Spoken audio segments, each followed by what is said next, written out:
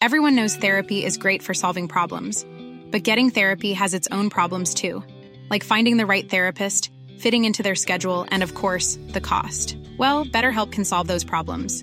It's totally online and built around your schedule. It's surprisingly affordable too.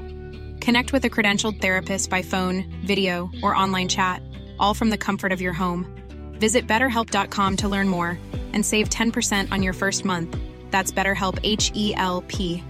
Quality sleep is essential. That's why the Sleep Number Smart Bed is designed for your ever-evolving sleep needs. Need a bed that's firmer or softer on either side? Helps you sleep at a comfortable temperature? Sleep Number Smart Beds let you individualize your comfort, so you sleep better together. J.D. Power ranks Sleep Number number 1 in customer satisfaction with mattresses purchased in-store. And now, save 50% on the Sleep Number Limited Edition Smart Bed for a limited time. For J.D. Power 2023 award information, visit jdpower.com/awards. Only at a Sleep Number store or sleepnumber.com. Welcome to ModPath Chat, the official podcast of modern pathology, featuring interviews with authors and experts on the latest science, technology, and developments in the field of pathology. Your host, Dr. George Netto, is the editor-in-chief of Modern Pathology and the chair of pathology at the University of Alabama at Birmingham. Here's Dr. Netto. Welcome to this year's first episode of ModPath Chat. It gives me a great pleasure to have Dr. Holger Moch as our Meet the Expert guest today. Dr. Moch is a professor of pathology at the University of Zurich, where he has served as chairman of the Department of Pathology and Molecular Pathology since 2004. My goodness, 17 years. That's a lot of work. For 2 decades, Professor Moch has led a most vibrant translational research program. His work has deepened our understanding of the molecular pathways in GU tumors in general, but specifically in renal cell carcinoma.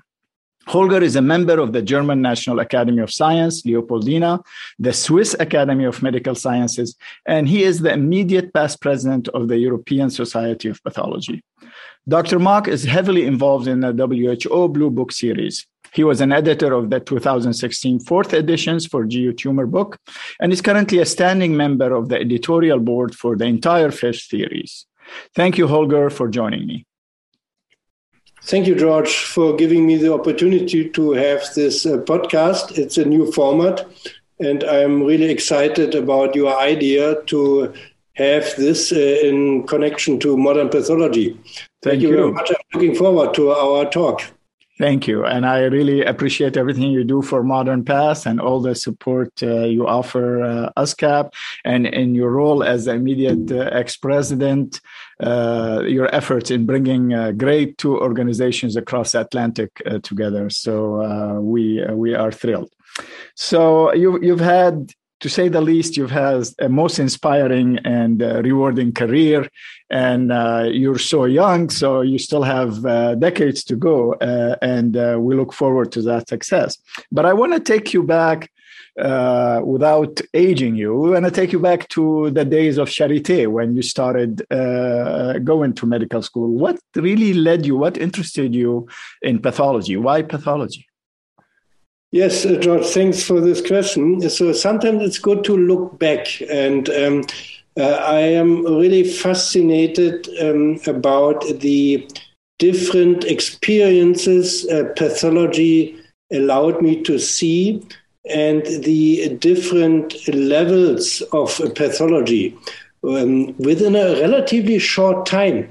So my career started in Berlin before the wall came down, and there I started my immediately after my medical study of medicine with pathology, because I was not sure what I should do. I had no idea about my specialization. And I thought the only discipline allowing me to see the human in general and to have a very broad view on the human body and human disease is pathology. And this is the best starting point to do then a specialization in medicine. And of course, if you are in Berlin, you are confronted with the name of Virchow. Wow. All of you know Virchow's triad, and you know what Virchow has done for pathology. And this was the building from Rudolf Virchow with this huge collection and the fascinating historical collection. And we went through every day when we heard pathology lectures. And this was part of the decision to go into pathology. This was the charisma and the name of Virchow. My goodness. And then I started pathology, and this was the era of immunohistochemistry. And I'm still happy what I have seen in the last 20 years. I have seen the implementation of immunohistochemistry, how immunohistochemistry has changed the view on human diseases. The next level was in molecular pathology with the single gene analysis, how this concept has changed our view in pathology. And nowadays, for a few years, we see another dramatic change in pathology, and this is next generation sequencing, and this is a multi-gene characterization of human diseases, big data, digital pathology. But for my career in pathology, these three steps, immunohistochemistry, single gene analysis, and multi-gene analysis, were really, really fascinating. And in my Berlin time, we have seen the days of Harald Stein when he developed these different antibodies. And I have seen in front of the pathology building a small animal house where the pathologists have still produced their own antibodies. So they had their animals in front of their building and produced their own antibodies. And on the other side of the wall was Harald Stein. And he was affiliated with DARCO, and he has revolutionized the way how we classify a lymphoma.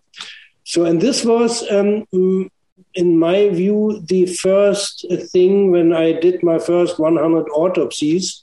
And when I immediately saw the influence of a novel technology on our understanding of lymphomas and lymphoma classification.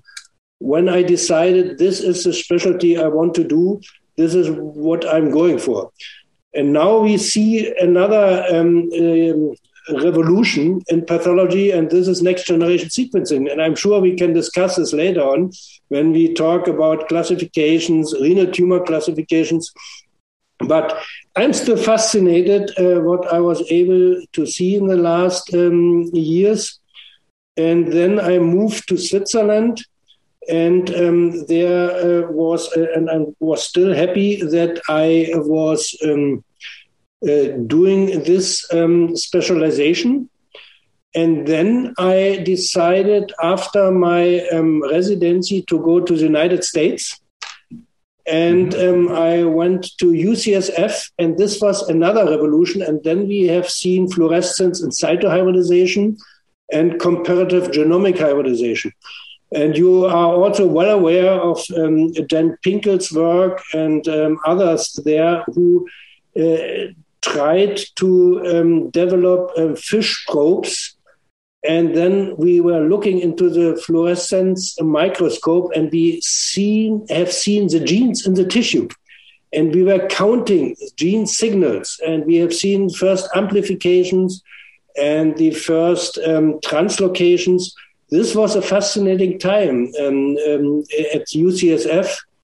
And at the same time, they developed a comparative genomic hybridization from tissue, from formalin-fixed tissue. And again, we have seen the chromosomes in the tissue, and we have seen the first amplifications, and we have seen the impact of the amplifications in bladder cancer, in other tumors, and this was really fascinating. This combination of genome alterations in the tissue, the diagnostic value, and the conceptual understanding of molecular pathology for a tumor classification. That's a great segue into clearly, listening and seeing you, which the audience don't have the benefit of. I think pathology is the only discipline where you can do everything. You have the connection to basic cancer research, and you meet people like Joe Gray at UCSF, Dan Pinkel, Olli Kalliomäki from Finland, who invented comparative genomic hybridization, developed FISH, and later on, and this was also a fascinating time, when together with Olli Kalliomäki and the Basel group, there in Basel, we have then transferred the invention of Kalliomäki of tissue microarrays into pathology. So this was another revolution, I think. And when we studied one case with FISH or comparative genomic hybridization for days or months and to try to develop or find the signals, and then came the tissue microarray technology, and you could study 1,000 tumors at once. And we argued it's a way to do research that we combine the findings of 1,000 tumors, and you can study one tumor for 1,000 genes. And this was then the era of expression arrays, when you could study a few hundred genes, and on the other hand, you had 1,000 tumors at once. So another revolution. So really, really fascinating. And I think this was the right decision to go into pathology. And on the other hand, when you are at home, you are sitting now in tumor boards, you interact with clinicians, and you can tell them now which drug for which disease after an NGS analysis. This is really great. So I didn't want to interrupt you, but I was saying, you can see it in your eyes, the continuous excitement, even looking back, and that's really the field is lucky that you were in that Virchow building and you got interested in the field for all your contribution, which I wanna have. Maybe, a word of wisdom from you you mentioned how many, what you call them, revolution, how many changes and new technologies came across during your career so far.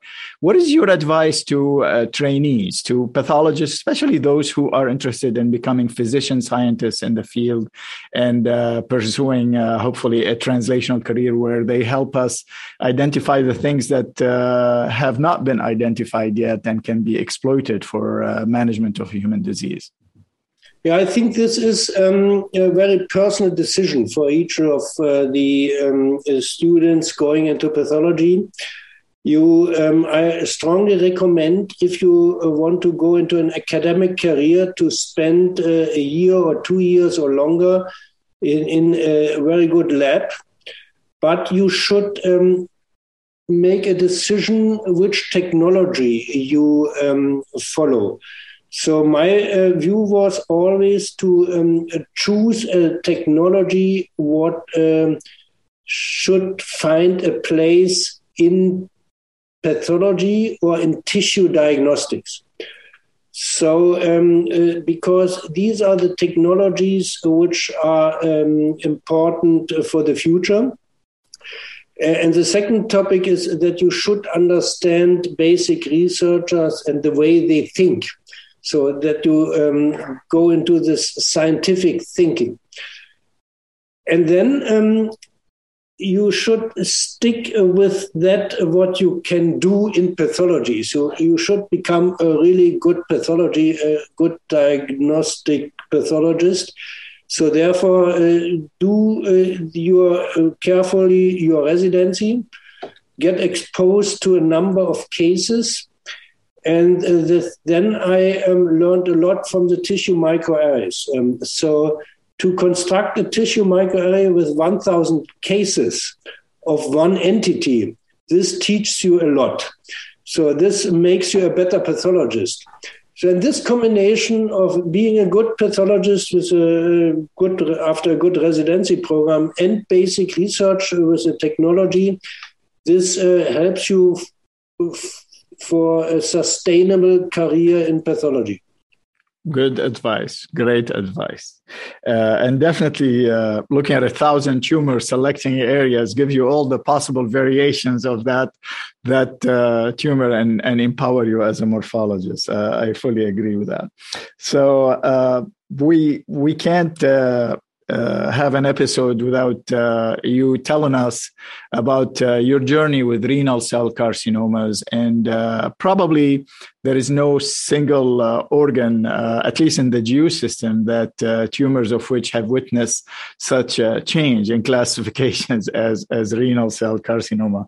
It used to be simple for people like me, papillary versus clear, and now we have many, many choices, unfortunately, to choose from, which torture us on a day-to-day basis.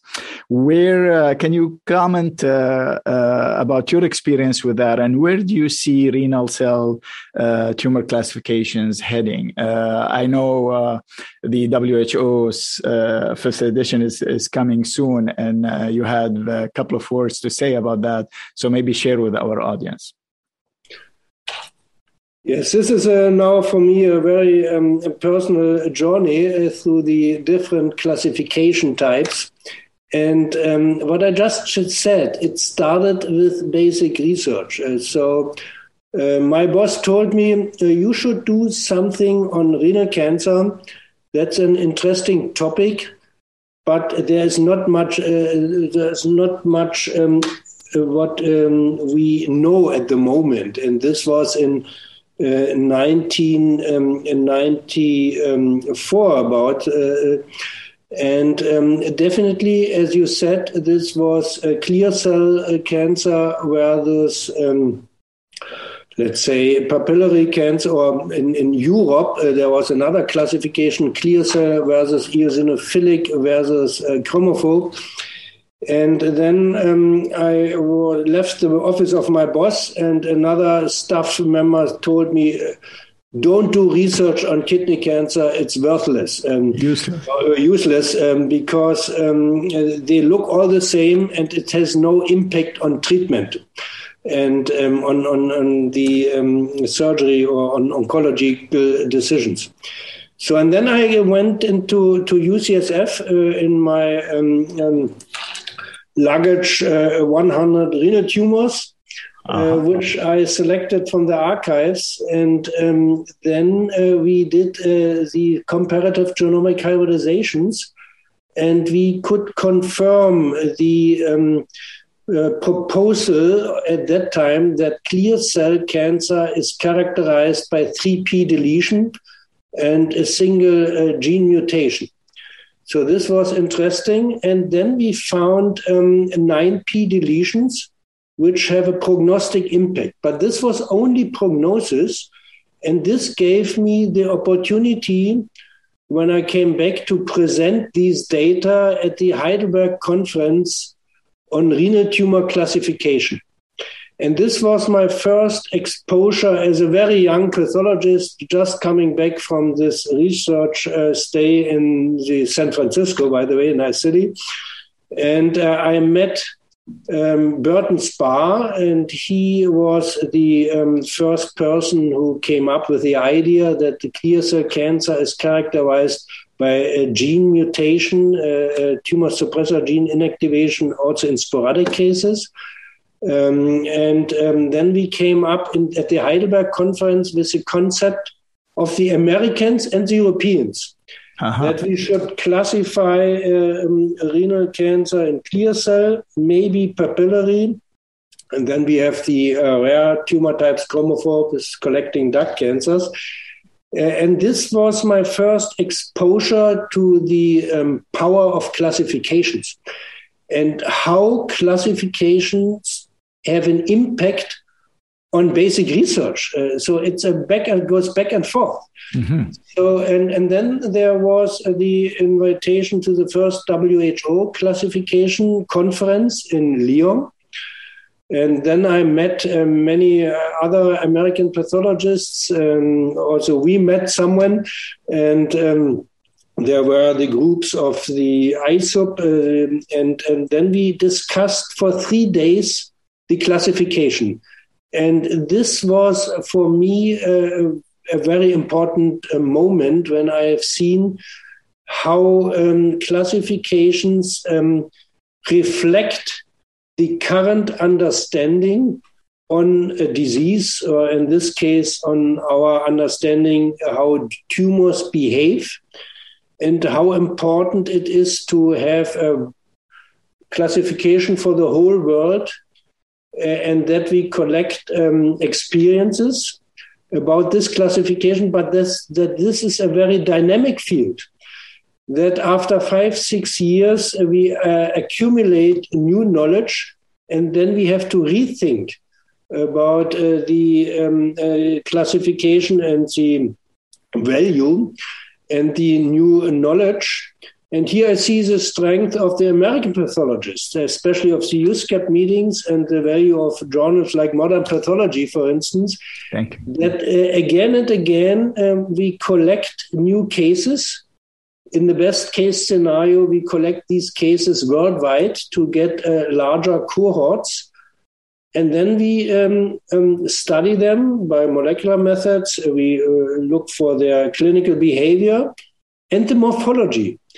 And this is the way how I think we should do basic research, genomic research, but still make the link to the morphology.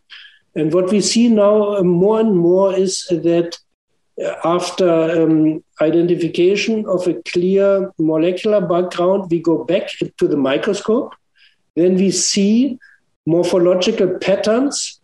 And then it's an eye-opener. Then we can say, okay, this is a new entity, and this is a reproducible entity. And then after 5-6 years, we accept this at a consensus conference together with experts from the whole world. And when all of them agree and say, okay, this is a new entity, we have another 5 years to accumulate data. If this was a good idea to have new entities, and then we develop all these classifications. And now we are in the time of an upcoming renal tumor classification. And again, we will have novel entities. And this leads us now to the new chances of the molecular era, because now in the past we had the tumor classification according to WHO criteria, and these are mainly morphological criteria. But now in many countries in the Western world, but also in India and in other countries, we have next generation sequencing. And this novel diagnostic technology will completely change our approach to a tumor classification. But this is also a challenge. Can we have a classification of what is completely based on molecular diagnostics, or will the morphology survive? And going by certain other organs like brain tumors and lymphoma, you mentioned in your beginning, it seems like the molecular classifications is unavoidable, and it's also, I think that would apply to renal tumors as more and more, like you said, you find a molecular change, you take it, draw it back to the morphology, and then you reverse back. But hopefully we can still have a place for morphology, because it's hard to imagine that every tumor we get, before we do anything, we sequence it to decide what kind of tumor it is. You agree with that approach, or absolutely, or are we going completely molecular? Therefore, I'm grateful that you were asking me for my first days in pathology, when I saw on the other side of the wall Harald Stein, and he based his classification coming from the older Kiel classification of lymphomas. He based his classification on immunohistochemistry. In renal cancer, there was a big time of the conventional cytogenetics, and the Heidelberg classification was based in principle on the finding that clear cell cancer has 3p deletions, and papillary cancer have gains of chromosomes 7 and 17. And chromophobe cancers have losses of many, many chromosomes. And this was another era, technology-driven. This was definitely technology-driven. And in brain tumors, they are very advanced. And even in leukemia, lymphoma classification, they are very advanced in their molecular classification. But the time is not right for renal tumor classification. So we have implemented next-generation sequencing. We see translocation. We have already translocation carcinomas.